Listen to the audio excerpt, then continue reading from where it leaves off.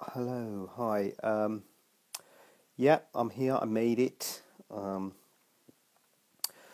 I have a little bit of a cold, as you might be able to hear, and I have mentioned on a couple of occasions. Um, but I'm battling on, and got a few questions to go through this evening. Uh, First question about recurrence after areola reduction. Yeah, this is possible. The way I do areola reduction is just so you know what areola reduction is. Areola is the brown bit around the nipple. So the nipple is the bit that sticks out, and the areola is the brown bit around the outside. So it's called the nipple areola complex. So it's the pigmented area around the nipple, and sometimes if the areola is too big, um, it's a relatively simple operation to reduce the circumference of the areola and make the areola smaller, and that is known as an areola reduction. And the way I do it, in order to minimize the risk of recurrence, there's always a risk of recurrence because it can, anytime you're stitching anything tightly, it can stretch. So, so the way I do it to minimize recurrence is I use a permanent suture which does not dissolve, and I use that deep in order to make sure that because the suture doesn't dissolve, it stays at the diameter that I put it. But I have had someone contact me today who had surgery a couple of months ago, and she's saying that she felt something go, and she feels that it's stretched, and that she's worried. So what I would say to you is that, given the history that you felt something go, means that knot might have come loose, and so that's the way of using a non-dissolvable suture is that the stitch dissolves and then you get recurrence. So I avoid that by my non. Sorry, the way by using a dissolvable suture is you worry about the knots dissolving. That doesn't happen with mine because it's a non-dissolvable suture. Crikey, this is confusing using the word dissolvable and non-dissolvable. I'll have to read this back. This is a problem with Facebook Live. You can't. I think I'd have started again if I wasn't live. But there you go. It's live TV for you. So if you use a stitch that dissolves, you worry that it dissolves and you get recurrence. I don't use a stitch that dissolves. I use a permanent suture, so you shouldn't get recurrence. But if the knot gives way, it could recur, which is what is potentially happened in this case. So the reason being that one of the risks when you use when you use a non-dissolvable suture is that you can feel the knot, and if you can feel the knot, you'll always be able to feel the knot. So I have to bury the knot deep. So maybe the knot has given way, bottom line, and maybe it has recurred. If that is the case, I will redo it. That's the thing. I can redo it, no problem at all. So I don't know if you're out there, but if you're out there, then I don't want to say your name because of confidentiality and what have you. But very happy. I think you're coming back to clinic, so great to see you. And if you sent photos, it didn't look too bad on the photos, I've got to say, but maybe it wasn't giving it justice. So, but you can always redo it. But that's a risk after areola reduction. Whichever way you do it, it's less of a risk if you use a non-dissolvable suture like I do. But then if the knot goes, then I guess it could recur. So unfortunately, that is a risk after areola reduction. So I hope I've made that quite clear. Crystal clear, I'm sure, and I'm sure there's no doubt in anyone's mind as to what I've just been going on about. So that's good, isn't it? Maybe I shouldn't be doing this when I've got a cold. So that's the first question there. The other things I've been asked about mini and full tummy tuck. Very common question. People often come to clinic wanting a mini tummy tuck. Mini tummy tuck basically is a shorter scar. So a tummy tuck is basically removing the excess abdominal skin. Mini tummy tuck is a shorter scar. There's no scar around the belly button. It's a quicker operation. There's a shorter hospital stay, and there's a quicker recovery. So on the face of it, it sounds great. Who wouldn't want that? Who wouldn't want all those things? Because those things are really good. But the other thing is it's less scar, less recovery, less pain. Everything's less, but less of a result. That's the other thing. So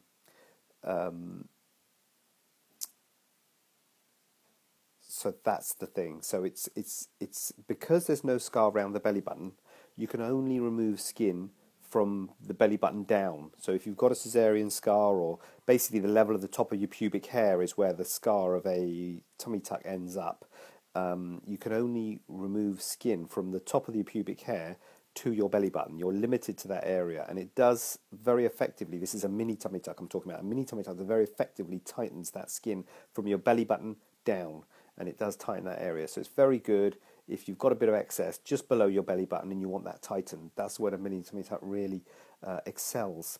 But if you want your whole abdomen tightened, certainly if you want tightening above your belly button, if you've got any excess skin above your belly button, and also out to the sides, because it's a shorter scar, you can't tighten as much out to the sides. So if you want tightening of the whole of the abdomen, above the belly button and out to the sides, then a full tummy tuck will do that better. But downside of all the bigger scar and bigger recovery, and also scar around the belly button. Also, sometimes, particularly when people have had children, also if people have put on weight, what they get is something we call divarification of the recti muscles, which is your six-pack muscles. Excuse me, your rectus muscles are your six-packs. Rectus abdominis it's called, and sometimes they get splayed apart. So people get very frustrated by that, because a lot of people who have children go back to the gym, get very fit, get their muscles very strong, and you can strengthen your muscles as much as you like. If they're splayed apart, if you have a divarification of your recti muscles, they're never going to come back together again with exercise. So as part of a full tummy tuck, pulling those muscles together is part of a full tummy tuck. But you cannot do that in a mini tummy tuck because you don't go above the belly button. So that's another benefit of a full tummy tuck, that it does allow you to repair the rectus muscles as part of it.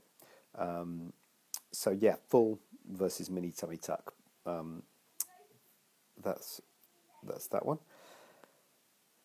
Also been asked about split earlobe repair. So I'm trying to remember what happened now. I think but basically when you get a split in your earlobe, either a split in your earlobe or an elongated hole, that can be due to earrings just gradually pulling through, or if you catch your earrings and it tears the earlobe. If you get a split of your earlobe, if your earring pulls through, I saw someone in the clinic last week, I think it was it this week? And she was saying, oh, the doctor referred her to A&E, and A&E didn't do anything. A&E will never do anything. A&E won't repair it. If you get a split in your earlobe, they won't repair it, because they just leave it to heal. The problem is it heals with a cleft in your earlobe, which can be unsightly, and also you obviously can't wear earrings. If the earring hole is just elongated, then that can be frustrating, because if you wear small studs, they can fall through, or the back of an ear, the back sort of stud, the back plate of the earring falls through the hole. So elongated earring holes can be a problem. So when you first get the split, when it first happens, if you go to A&E, if you go to see a doctor, they won't repair it. They'll just leave it, and they'll leave it to heal. And then it's up to people like me to repair it, and I can repair it. There's more to it than you would think, because if you just do a straight line repair of that split, you worry a little bit about when it heals, it contracts, and that can form a notch of the earlobe, and that doesn't look so good if you get a notch in the earlobe. It will leave a scar. Now, those scars usually heal pretty well, but if that scar contracts, it can leave a notch. There's a certain way to repair it in order to minimize the risk of getting that notch. In fact, there's several ways to repair it. Would you believe they've written papers? In fact, I've written a paper on ways of repairing an earlobe splits. So, and that may be why they don't repair it in A&E, because it's not as straightforward as it looks. But anyway, so if you want to have the earring split repaired, or an elongated hole repaired, you can. There's something else that I offer, which not many people do offer, again, because I've published a paper on it, which is a technique where you can repair the split and keep the original hole. Now, a lot of people want this because they have their ears pierced in the center of the lobe. If you have the earring split just repaired, you cannot get pierced in the same place, because that will be scar. If you get it pierced in the same place, you'll have a piercing and then a scar below it, and the new earring will fall through. So you need to get it re-pierced off the scar.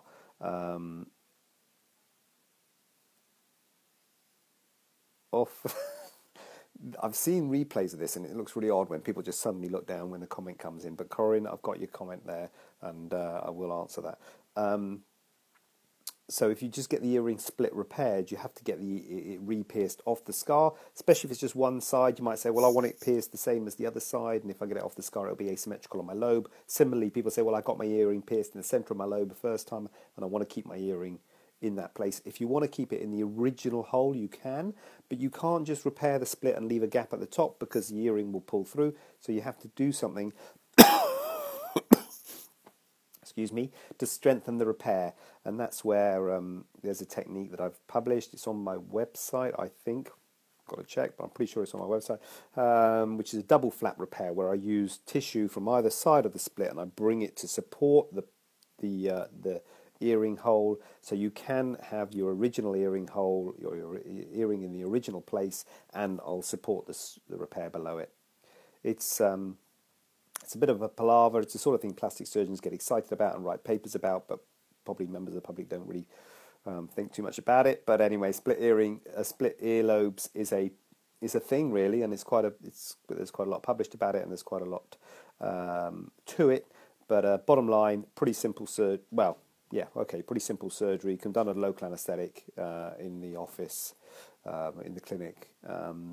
And with or without keeping the hole in the same place. Simplest way is to just repair the split, but even then, you've got to do it a certain way to prevent the notch.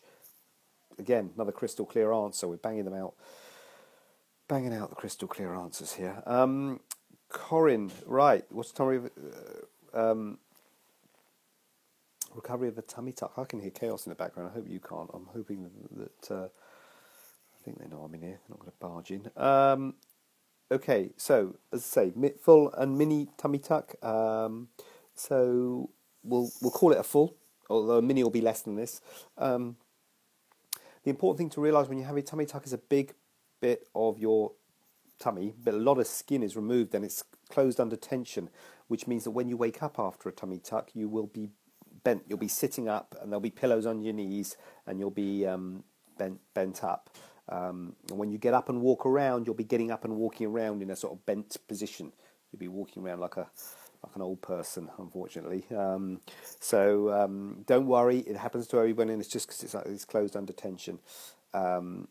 So you're in hospital usually, definitely one night, usually 2 nights. I normally say average is 2 nights, sometimes 3 nights. Say 2 to 3 nights in hospital. You have a big binder on, which is a big sort of corset garment thing. Go home after 2 to 3 nights, come back after a week to see me, dressings off at a week. Normally don't need any dressings after a week. Sometimes you can get wound healing problems, particularly centrally where it's tightest, or around the belly button. So ideally you don't need dressings after a week, but sometimes you need dressings after the week. But I usually just try and use light dressings if you do need dressings. That first week you're not going to feel like doing a great deal. Second week you're going to feel better. You're going to be, so when you come back for your dressing at the end of the first week, you're probably going to be walking stooped over, and you probably feel a bit fragile. Second week you start to feel better. Driving, I normally say check with your insurance company, check with your car insurance company. They might say it's got to be a certain amount of time, in which case you better do what they say. They might say it's up to the doctor, in which case I normally say 2 weeks. Around 2 weeks, you're sort of getting back. You can often get back into driving. 2 to 3 weeks to be safe, but often at 2 weeks you can.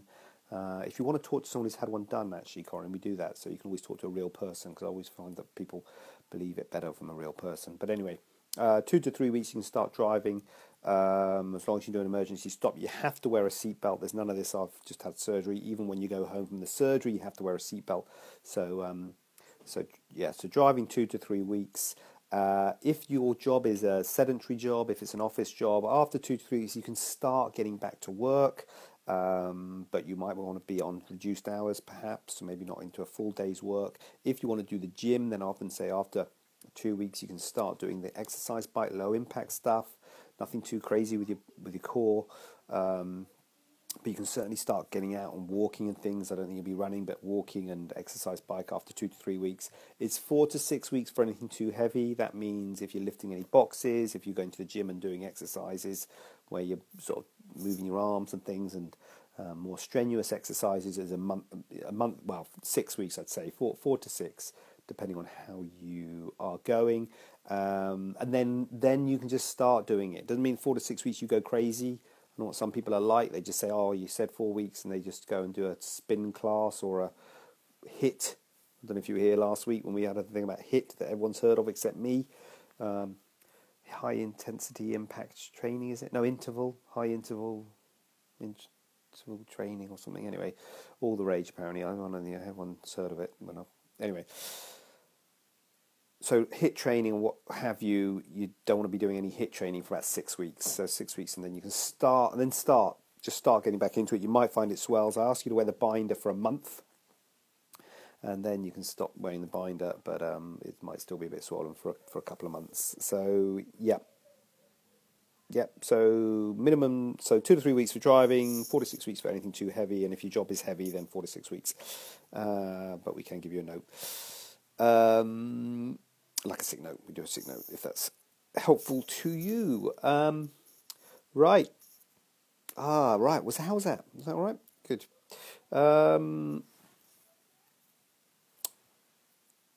That's it. That's all I got.